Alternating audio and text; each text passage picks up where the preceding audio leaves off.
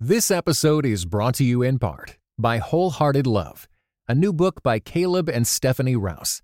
Overcome the barriers that hold you back in your relationships with God and with others, and delight in feeling safe, seen, and loved with Wholehearted Love. For more information, go to Tyndale.com. Every Monday for the rest of 2023, we will be facing our week together in faith.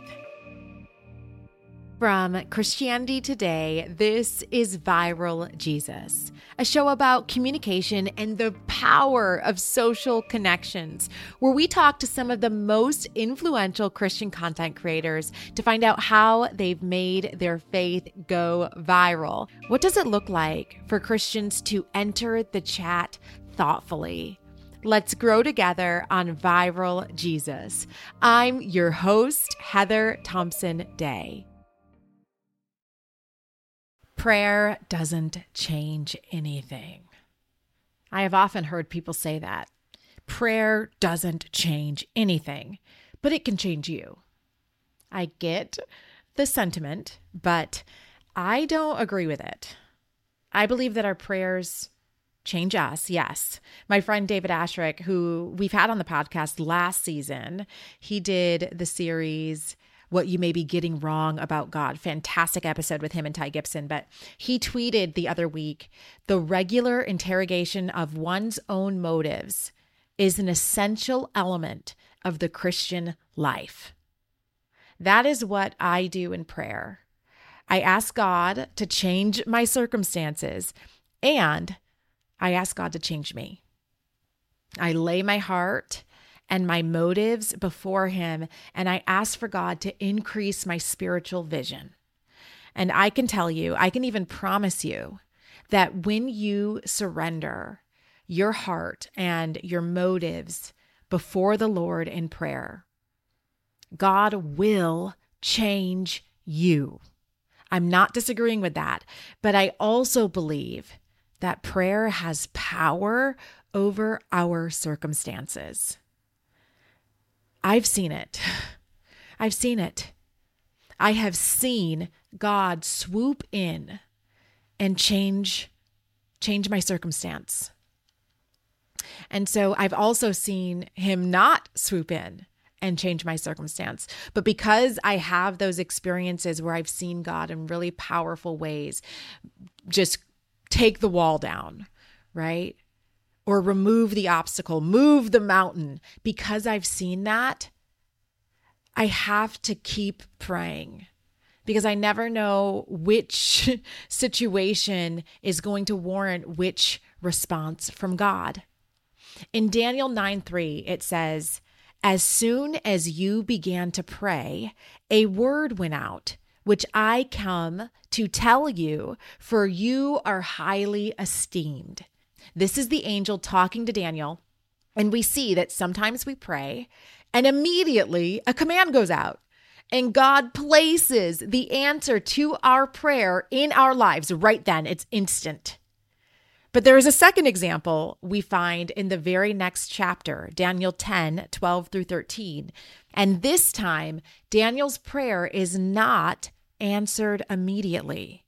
And it's interesting to read why.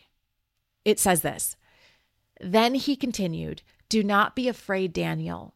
Since the first day that you set your mind to gain understanding and to humble yourself before your God, your words were heard. And I have come in response to them, but the prince of the Persian kingdom resisted me 21 days. Now, if you look this verse up in biblical commentaries, many Bible scholars believe that the angel speaking to Daniel is referring to a supernatural organization and forces that delayed Daniel's prayer. And I think this is really important because the delay is not because of Daniel. It doesn't mean that he's doing anything wrong, but because there are simply unseen spiritual battles that are always taking place around us. Daniel's prayer didn't matter any less to God whether it was answered immediately or it was delayed.